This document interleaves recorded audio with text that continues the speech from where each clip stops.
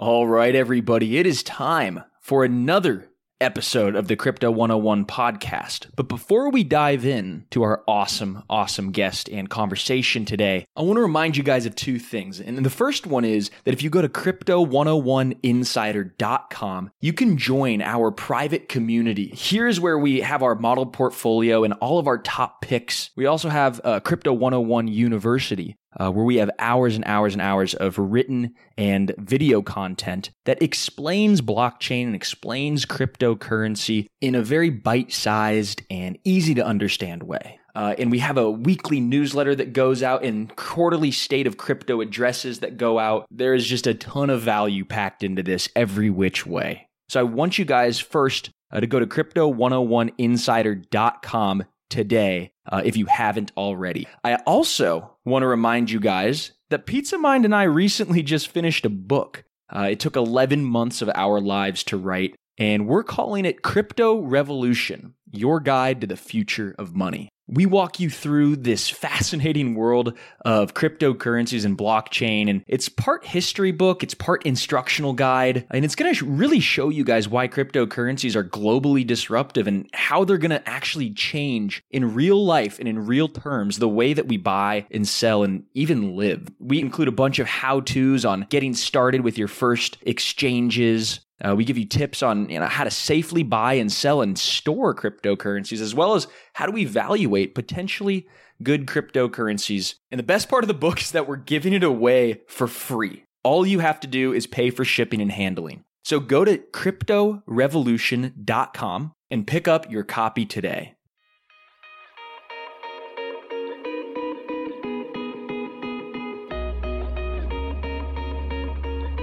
What's up, everybody? Welcome to another great episode of the Crypto 101 podcast. Pizza Mind here, rolling solo again, but not alone because I have with us today Paul Gamble, the co-founder and CEO of Nori.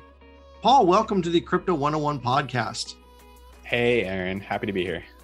Thank you so much for tuning in, jumping in. We get to have the most unfiltered episodes when I'm hosting by myself, so we can really get deep down into these topics and really bring the soul out of them.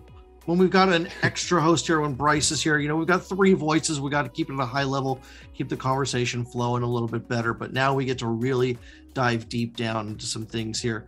And I'm excited today because we're going to be talking about something we don't talk about very often on this show, maybe ever. And that's carbon credits and the environment. The environment's important because we all live in it. But what does this have to do with crypto and blockchain? Let's start at that high level. Give us the high level of what is the Nori network? What are you guys doing? What's the problem and what's the solution you're building? Sure. Well, the problem is climate change. And climate change is bad. It's going to get worse. It's going to make things really expensive. It's going to make food harder to grow. It's going to cause wars. It's bad, and we should try to avoid its worst outcomes. And I think that we should go further than trying to avoid its worst outcomes. And I think we should try to solve it. I think we should try to reverse the whole thing and get it fixed so it's as if there's no climate change happening at all. And it turns out that climate change is actually a lot more straightforward than people tend to think, which is it's just the problem that there are too many greenhouse gases in the atmosphere. And the solution, surprisingly, is to pull those gases back out and store them somewhere safely in the earth. That's it. We need to remove a lot of carbon. And by a lot, I mean like a lot. It's over 1.5 trillion tons of CO2 that we probably need to remove in order to get our atmospheric carbon balance back to 300 parts per million, which is about where it was before the Industrial Revolution began. So that's the scope of what Nori is trying to do. Is our mission is to get back to 300 parts per million. So what do we need to do that? Is just planting a ton of trees and being patient? Do we need other giant space age machines start sucking this stuff out and depositing it? Or is crypto and blockchain possible to help this as well somehow? Yes to every question you just asked. So There are a lot of different ways to pull carbon out of the air. There are more nature-based, natural, ecological ways, like planting trees, of course, storing carbon in soils by changing farming practices, kelp farming, growing seaweed. And then there are more industrial approaches like direct air capture or storing carbon in cement or other carbon negative construction materials, using mine tailings left over from mining different types of metals, that kind of thing. So a combination of all of these are going to be necessary in order to extract that much carbon, because it's a mind-bogglingly large number, but it is very much possible if we take into account like exponential growth rates from technology innovation and so on. So there are all these different ways of pulling carbon out of the air that we know how to do today, and we can especially get started when it comes to the more nature-based stuff. So soil carbon and tree planting and kelp farming are all getting a lot of attention right now, whereas things like carbon negative cement and direct air capture, those are still pretty expensive to do, and they're pretty nascent. It's just like a bunch of startups that are decently funded and have good proofs of concept, but are not at scale yet. So it's not really so much an R&D problem as it is more of an incentive problem. There are all these different ways to pull carbon out of the air, but it's not happening at scale. So how do we incentivize lots of people to do this thing that we want them to do? I think the simplest way is to pay them to do it, create a financial incentive to pull carbon out of the air. And that is what Nori is doing. Okay, so I always tell people, if you want to know the truth, just follow where the money is. And you're creating a money trail and incentivization program for people to start pulling carbon out of the air at a larger scale than they currently are. How are you doing that? Yeah, well, so briefly, my background is in software. I got into Bitcoin in like 2010 and started mining it back then. And then when Ethereum came out, I was really excited about that. So in 2015, I was working in software. I'm in Seattle, and I got bored with the consulting work I was doing. And I decided that I wanted to work on this carbon removal problem, and I had no idea how to go about doing it. So I started a meetup group in Seattle, and then very quickly we met basically every other group in the world that was working on carbon removal, because there were only a handful, like 3 or 4. So it was really, really early days back then. And I was thinking at first that I would want to build like a products business that sell consumer products that could pull carbon out of the air or something like that. But I have no idea how to build physical products, but I do know how to make software. And by the end of 2016, as we started to see the rise of tokenization happening with different Ethereum projects, then there was this light bulb moment for me, because I had been talking with a guy in my meetup group who is a carbon offsets broker, and I was learning from him about how carbon offsets markets works, which is buyers paying for carbon offsets that are avoiding emitting a ton of CO2. And from him, I was learning that these markets are not actually markets. They are a very bespoke arrangement between project developers, brokers, consultants, registries that are basically databases of serial numbers tracking the carbon offsets, and buyers. And it's all very antiquated. It's like, if you were to build this in the late 1990s, it still functions in the same way as if you were doing it back then. So there's a lot of low-hanging fruit that software can help solve. But the other big problem is that when people think of carbon offsets, they're talking about projects that avoid or reduce future carbon emissions. So you're saying like, I'm going to do a methane capture facility at a landfill. So as the methane is being emitted from the landfill, as all the garbage is breaking down, we're going to capture some of that and prevent it from going into the atmosphere. Or we're going to capture it and burn it so that it goes up and isn't as impactful from a greenhouse gas perspective. That's avoiding future emissions. But the problem is, even if we were to turn off all sources of carbon emissions tomorrow, magically, we're still screwed. There's still far, far, far too much carbon in the air, and we've already locked in a significant amount of warming. So we're going to have to remove all that carbon no matter what. So what Nori is a marketplace that incentivizes people to remove carbon. So it's not avoiding future emissions. There are plenty of other ways that people can go about doing that. But we work exclusively with projects that are removing carbon dioxide that is already up in the atmosphere and then storing it and sequestering it safely in the earth. And we do that to start by working with farmers who are storing carbon in soils but we're agnostic to this, and we'll add different methodologies in the future, like kelp farming and tree planting and direct air capture and everything else that I've mentioned already. So we want to be this open marketplace where people are proposing new methods of how to get carbon out of the air and how to measure and verify that. So that's the high level. I haven't mentioned any like blockchain or crypto pieces yet, but I can get there. Yeah, I think now is a great time to get there.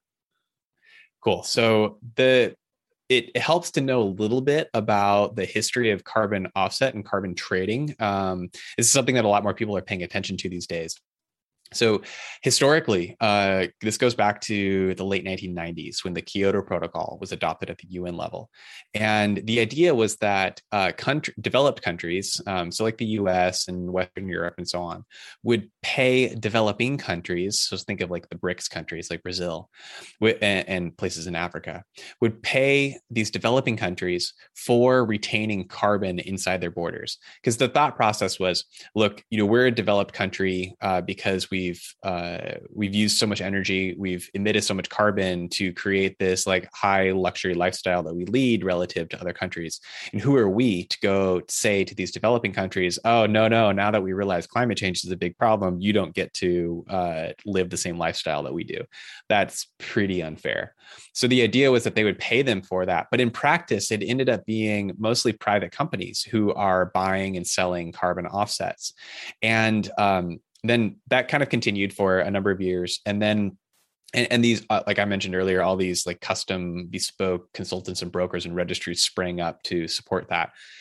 Then in 2015, with the Paris Accords, now every country which basically every country has adopted these, every country has their own emissions reductions targets. So every country is saying, hey, we're going to reduce our emissions by X amount, and this is how we're going to go about doing it. And then you can hold us to account on that number. Now, so since every country has their own reductions targets, that means that even the developing countries now have to meet their reductions targets. And it is still the case today that if a project happens inside one country's borders and then it is exported, and that carbon credit is exported and sold to a buyer in a different country. So say it happens inside Brazil, like a forestry project, and then they sell that to a buyer in France. Well, both Brazil and France will count that as an emissions reduction, because Brazil is saying it happened inside of our border, and France is saying, well, we imported that credit. So that's just straight up double counting. And it's a very silly problem that there has been unable to be solved for political reasons, mostly because Brazil has been blocking it at the international discussion level because they don't want to give up the fact that they have the Amazon inside their borders, and that's a huge carbon sink, and they can sell and export those credits, but they still want to be able to get credit for the Paris obligations. So there's that going on. But then the other sort of like softer form of double counting is that when these market designers were setting up carbon trading back in the late 90s, they wanted to build a commodities market for this because a commodities market is really useful. It helps with price discovery, business forecasting. It brings in more capital to the space. Like the entire economy runs on commodities markets, and people in crypto are very aware of this. When a carbon credit is created, so someone does a project and then they get it certified and verified, and then they typically will sell those carbon credits to a broker. And the broker is then going to resell those carbon credits to someone else, and then they might sell to someone else and someone else and someone else. So these carbon credits are getting traded many times over, but it's only that first sale where the money spent actually goes to the person or company that did the carbon offset project. After that, it's just a financialized product, and it's just people pushing pieces of paper around.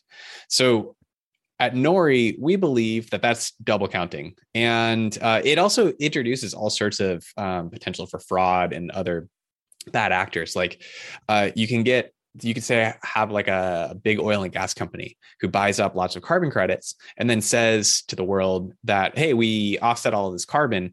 But if they choose not to retire the carbon, which means to say we're going to take final ownership of this, then they can hold that as an asset on their balance sheet. And if they need to, they can flip it and sell those carbon credits, potentially at a profit. And if that happens, did they really take credit for that carbon offset, or did they just perform a financial maneuver? So these are problems that are baked into the fundamental ways in which carbon credits work. So at Nori, we do this differently. And this is where blockchain comes in and why crypto is really important to what we're doing. When the supplier sells a ton of CO2 that has been removed in the Nori market, it is actually an NFT. We call it the Nori removal ton, or NRT. And that NRT gets sold to the buyer and then is immediately retired. So the buyer is never allowed to resell that carbon. They own it forever, and it's just stored there in their wallet. But we still want a commodities market for all the good reasons that I listed out earlier. And if we're doing immediate retirement of the carbon, then it's we don't have an asset that can be traded. So that's why our native Nori token is being introduced, where the price of 1 ton of CO2 will always be 1 Nori. So there are 2 assets. There's the NRT, which is the carbon that's been removed. And then there's the Nori, which is a fungible token and is a medium of exchange token that will circulate around the economy as people use them. So the price of the Nori as it's traded will become the carbon reference price. And that's the tradable commodity asset. But we solve the double counting problem and make it really simple for reporting for Paris obligations, who removed the carbon and who gets to take final credit.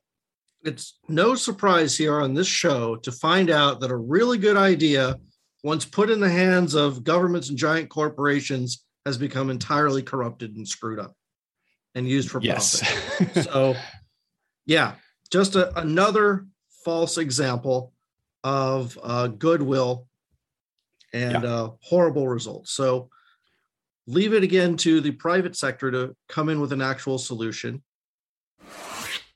Some say Bitcoin can be an inflation hedge because its supply is limited, unlike fiat money, which can be created out of thin air. The number of Bitcoins is capped at $21 million by mathematical algorithms, but Bitcoin is not the only in-demand asset with a limited supply. Think about it, right? If you want to invest in something that historically holds value well, even with inflation, and has little correlation with both crypto and stocks, consider a real but overlooked asset: fine art.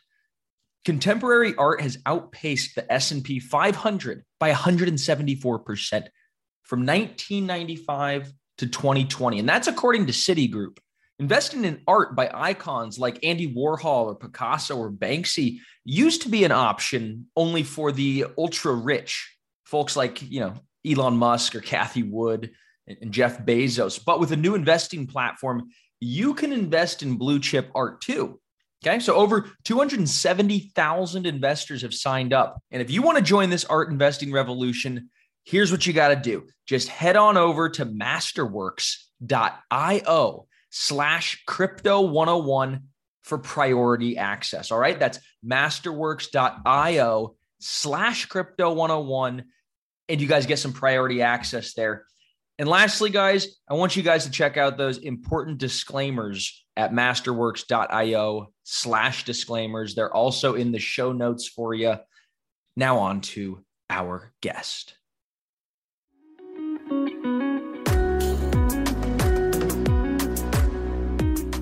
So in order to have your good idea, this Nori project, fully adopted, what has to happen? What do you need to have, the Seattle Amendment come to life and the rest of the world now have to use the Nori network? Well, the most important thing to know about carbon and carbon offsetting is that this industry is fundamentally supply constrained. There is nowhere near enough supply to meet the demand that exists today, and there never will be, mostly for reasons of physics. So just like historically, the total number of carbon credits ever created is somewhere between 4 and 6 billion tons. We don't know the exact number because of these double counting problems I just described, but somewhere in that range. As a planet, we emit about 50 billion tons of CO2 equivalent every single year. Over 20 years, the total number of carbon credits is only 10% of 1 year's worth of annual emissions. So this is really a supply issue. Other evidence for why this is a supply problem is both Amazon and Apple have committed a combined like $300 million towards carbon removal, but they had to partner with the Nature Conservancy and Conservation International in order to develop new like forestry restoration projects. This isn't available off the shelf. There's no like commoditized carbon removal that they can go buy. It just doesn't exist. And so that's the problem that Nori is trying to solve. And we work with farmers, as I mentioned, who are storing carbon in their soils. We have a lot of different partners with big agricultural companies who are helping source farmers for us, who are making these transitions to what's called regenerative agriculture.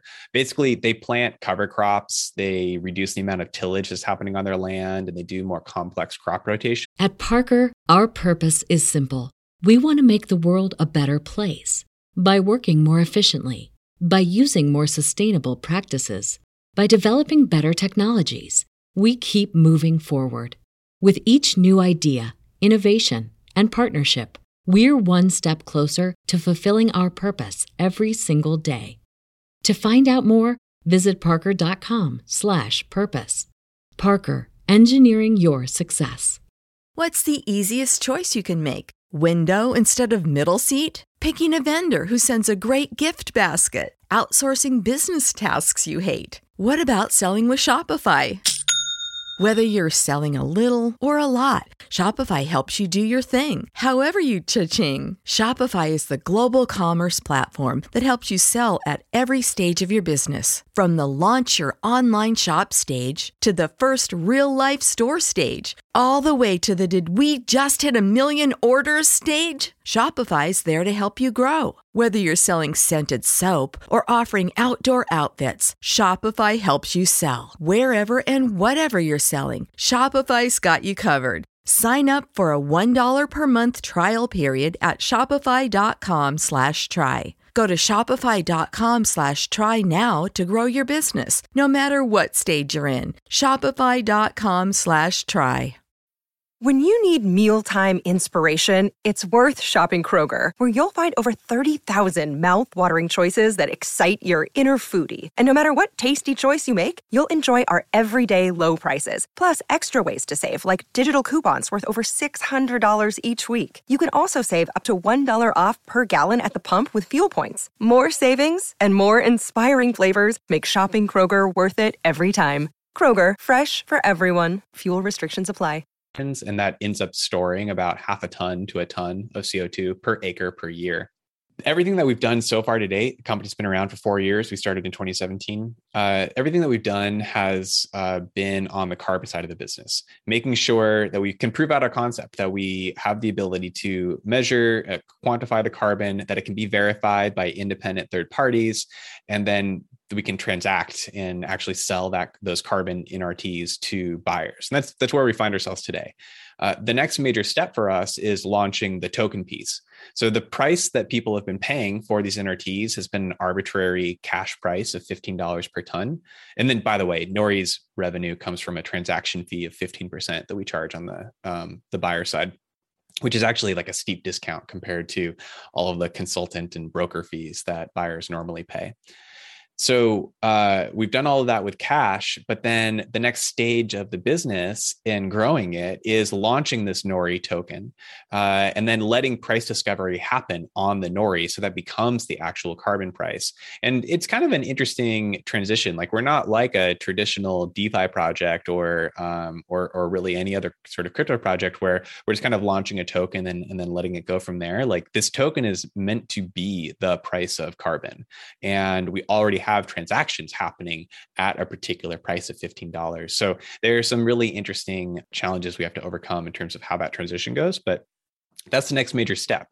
And, I've already talked with like different commodities trading desks, big, very large corporations, some of whom have invested in us, who are all interested in using this carbon token as a commodity. So that's the next big step for how to actually grow how much carbon is being pulled out of the air. So just to summarize, would it be accurate to say that the Nori token is loosely pegged to the price of a ton of CO2? I would hope that it's more than loosely, but yes. Yeah, I mean, at least until a market becomes more efficient. Yeah. Okay, Yep. but that's the goal. Kind of like how Ampleforth is always going to come back to $1, even if it strays away one way or another, it gets reset. Right. Or I guess maybe it's more akin to like these like non-fiat pegged algorithmic stable coins, I guess. Like it's like, I don't, what is the market price for a ton of carbon? I don't know. You don't know, but the market can reveal that, right? And so we just want that to be revealed via the Nori. Got it. Okay, cool. I think it's great to have some sort of measurement tied to it, and whatever the market dictates that is, that's how it becomes. So on the carbon side, are there any other partners that are trying to do something similar, or at least blockchain recording projects that you might tie into as well? Because there's other carbon credit marketplaces. There's a bunch of stuff out there, but what your guys are doing is pretty different. It's a much different approach. Yeah. So in the normal non-crypto world, the way that carbon credits are created is there are a handful of different registries, carbon offset registries. Examples are like Verra or Gold Standard or Climate Action Reserve, and they're nonprofits. They've been around for about 15 to 20 years, since the early days of carbon trading. And the way that they work is they produce what they call protocols, and protocols are what carbon projects can conform to. It's basically saying, if you do X, Y, Z and you measure it in this way, then we'll issue you carbon credits. So their revenue comes from fees that they charge on the supply side, like registration fees, listing fees, transaction fees, and so on. And then project developers conform to that. They often have to work with consultants because these protocols are really difficult to comply with. And then it gets pretty expensive. So traditionally, if you're doing a carbon offset project, you have to pay somewhere between like $30,000 to $100,000 just to get that project registered. That doesn't include the actual like operation or any capital expenses that are required. Those registries then create the carbon credits that can be issued and traded and sold and resold. And there are a number of different blockchain-based projects out there. Like the one that's getting a lot of attention right now is like ClimateDAO and Toucan. And what they're doing is they're taking carbon credits that are coming out of a registry like Verra, and then they're tokenizing them so that they can then be resold on the blockchain. But I don't think that that's solving the real problem here, because the real problem is the double counting issues. It's not that there's not a demand problem for carbon removal. That's an entirely different thing. So there's no one that's actually doing anything like what we're doing. We sort of stand alone in saying that like double counting is a huge issue in carbon markets, and we need to separate the carbon from the tradable commodity asset. And we don't have any competition in that way. We do have competition in the realms of like there are agriculture companies that are working with farmers. There are a bunch of like climate tech startups that aren't crypto or blockchain, but are trying to create new sales channels for selling carbon credits. But they're all, again, dependent upon these carbon offset registries, which are just fundamentally incapable of scaling because they put all the fees on the supply side. Like if we're in a supply constrained market, why would you charge the supply side for entry into that market? It doesn't make any sense. Got it. So it sounds a lot like the real estate industry that's really just antiquated and using a bunch of tools just because that's what they're used to, not because that's what's best. Right. And also the existing players, especially the registries, have no incentive whatsoever to change. Their money comes from this system being constrained in this way. So in fact, they're incentivized to make it worse than better. Classic. Yeah. Well, hopefully we can change that through your system here. One thing you mentioned a few other projects, and I've never heard of those either, despite being very, very. I have my thumb on the pulse of crypto very tightly. Is it I think it's because these tokens are not listed anywhere. Is that for a specific reason? Is carbon considered a commodity or a security? Does it require its own different type of regulated exchange in order to be listed? Or what needs to be done to have the Nori token and other CO2 tokens traded on normal exchanges like Coinbase and Binance? Well, I think some of them are pretty new, so that's why they're maybe on these like tier one exchanges already. I definitely think these are commodities, not securities, because carbon and it like environmental trading certificates has a long like precedent history in the U.S. of being treated as a commodity. Okay, that's good. And yeah, that is good. But these other carbon tokens, as I was saying, like all that they're double counting. Like all that they're doing is they're trading the same ton of CO2 over and over again. So none of them are all that they're doing is putting lipstick on a pig in terms of taking carbon credits from the real world and then tokenizing them. But they're new. I'm sure they're getting a lot of attention. I think Climate DAO raised like $30 million in a recent token sale launch. They're a fork of Olympus and Ohm. So I don't know. I'm sure you will hear more about them going forward. I just don't think that they're going to actually solve any real problems when it comes to carbon. All right.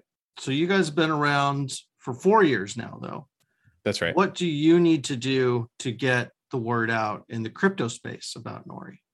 Well, I mean, it makes sense. We haven't launched our token yet. We've been very intentional about not launching the token because we are like, this is a real business. Like we've transacted and sold about 60,000 tons of CO2.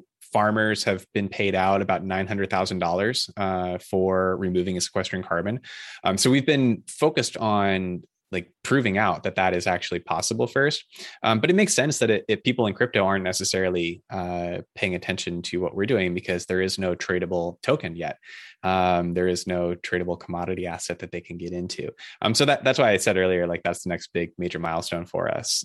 Is so when getting can that we token expect launched. when can we expect that launch to happen? Ideally within the next few months is what we're looking at. So I was alluding earlier to, there's some really interesting transitions that we have to go through. Like our suppliers, the farmers, they're used to getting paid in cash, but we need to make it possible for them to receive the tokens and then easily exchange those tokens into cash.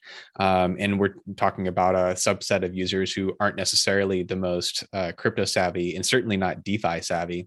So we have to deal with that. There are some just like overall like regulatory issues to make sure we're being like totally compliant with. We are an American company, and then like technical roadmap stuff. But that's going pretty well.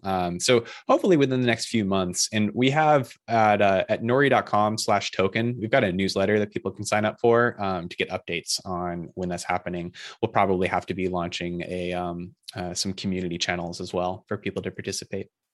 I think that's pretty cool. You know, most crypto projects or companies that have any relation to crypto, the first thing they do is issue their token and then build out everything later and hope for the best. But you guys did the opposite. You're coming onto the market with a fully functional company that's proven itself, that's existed longer than 3 years, which is kind of like the benchmark between success and failure. At least in this space. So you've already proven that you're here to stay. You've got a working business model, and now you're just upgrading your technology to include a crypto token. So that's awesome, and congratulations to you for all that. I mean, it's really tremendous. I mean, you're already ahead of 99% of all the other crypto tokens out there. To be frank, so definitely something to keep an eye on when the Nori token does get launched. Do you have any leanings towards what chain you're going to launch the token on? Yeah, on Ethereum.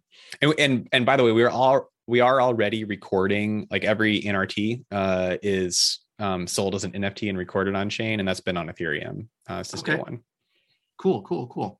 So that should at least be, very easy from a technology perspective to get listed on other exchanges and wallets and things like that. So that's a great decision on your part. Yeah. The next thing is to figure out like layer 2 stuff as well. Yeah, of course. Yeah. So I guess the big pitch then is you've got your crypto and blockchain, you've got a functioning company, you've got a solution for a big problem on the planet. How do we get governments, giant corporations, and maybe even, international guidance bodies like the UN to adopt something like this?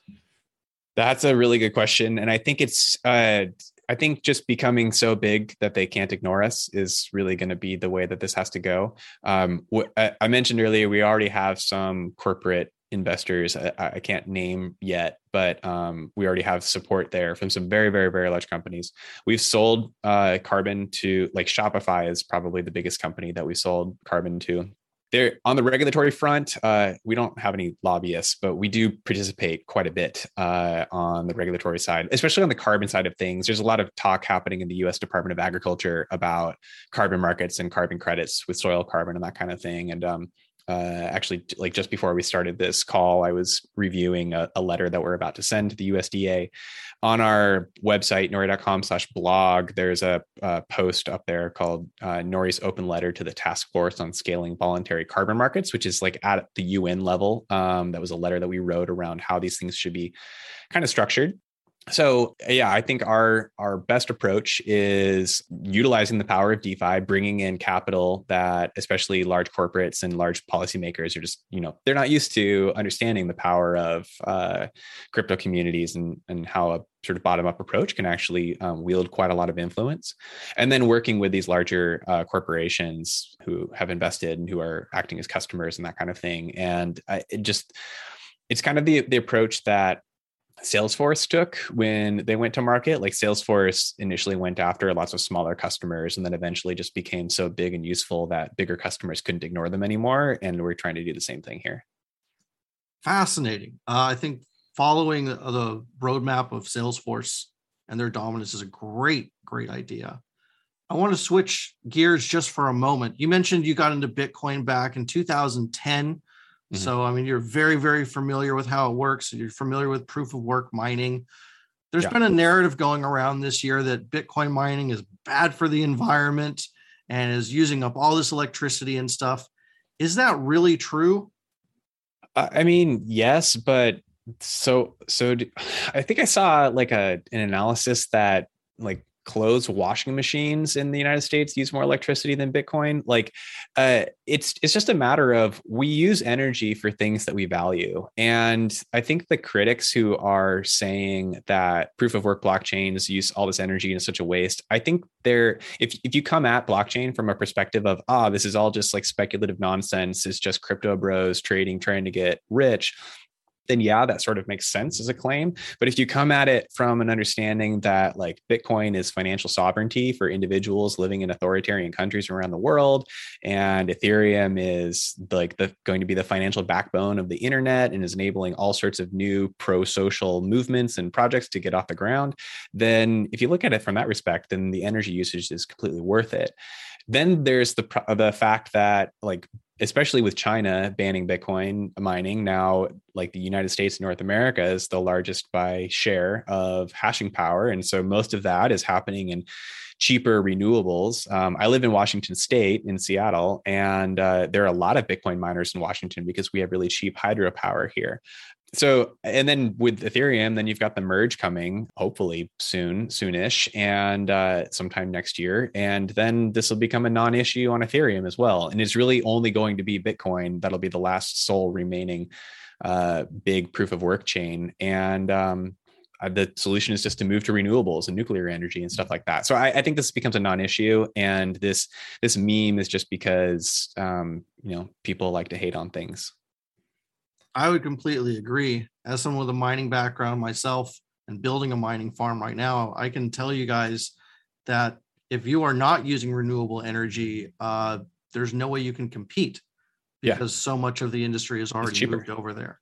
If you're not, I mean, I've been contacted by owners of hydro dams that want to build Bitcoin farms there because they can compete and be competitive. But unless you're using excess natural gas or a ton of solar power or hydro, I mean, you can't just plug into your city grid and pay 30 cents a kilowatt and be competitive in Bitcoin mining. Where are you where you pay 30 cents a kilowatt hour? That's crazy. California. Oh man. I'm in Seattle. It's like 6 cents. Yeah. That's why I moved to Texas. And now I've got a flat 7-cent rate. Pretty happy about that. Yeah. Great. California's nuts. Wow, Paul, this has been a fascinating conversation. We've gone completely off script. We have one over here with some questions. I don't think I even touched it, So you did an amazing job of just answering everything off the cuff of my sleeve here. But I guess before we wrap up, I want to ask if there's anything that I should have asked that I didn't, that the people need to know about. Well, the thing I would want to share for people who want to learn more about Nori, we have a couple of podcasts. And these are not really crypto focused. They're more about the carbon side of the business. So we have one podcast called Reversing Climate Change. We've been doing that for about 4 years. And we interview different people working in the carbon removal space, try to get a better understanding and help educate on how climate change actually is quite solvable. And then the other podcast is a shorter one. It's called Carbon Removal Newsroom. And that's more of a current event space, like what's happening in the world of carbon removal. Who are the different companies getting started? What are the different policymakers talking about? And what are the different policies that might impact how carbon removal grows or not in the world? And so I would encourage people to go to nori.com, and there's a link in the top for podcasts, and you can go find those there. And we also put a lot of content on our blog. So if you want to understand what Nori is doing better, go to nori.com/blog. And then I mentioned earlier, nori.com/token to get on that newsletter about our forthcoming token launch. That's great. Thank you so much. And the last question I want to ask you is, if someone was getting into the crypto space, just brand new, this is the first podcast they ever heard, what's some words of wisdom that you can share along your long journey in this industry? Oh, okay. Especially right now, we're recording this in Q4 of 2021. Don't get out over your skis. Just like find things where you believe in the fundamentals of stuff. Don't get caught up in hype of things. And if you're investing in trading, focus on investing in the things that you believe in. And especially if it comes to DeFi, the things that you like to use. I think the future of governance is like so fascinating and interesting for that. I've been through, I don't know, basically all of the crypto cycles at this point. And I've made so many mistakes that now I take a much more passive approach to things, and it ends up working out a lot better financially and certainly emotionally. So that's my recommendation. Very well said. And lastly, where can we follow you on Twitter or any other socials that you're active on? Yeah, so I'm pretty active on Twitter. My username is just my full name, Paul Gambill, PaulGambill. I talk about crypto and climate and kind of the intersection of the two on there quite a bit. And then you can follow Nori on Twitter at Nori, Nori. Great, Paul. Well, thank you so much, guys. This has been an amazingly insightful episode of Crypto 101. So interesting to find out just how much of crypto and blockchain can impact the world even beyond just finance. So we will see you guys next week with another great episode.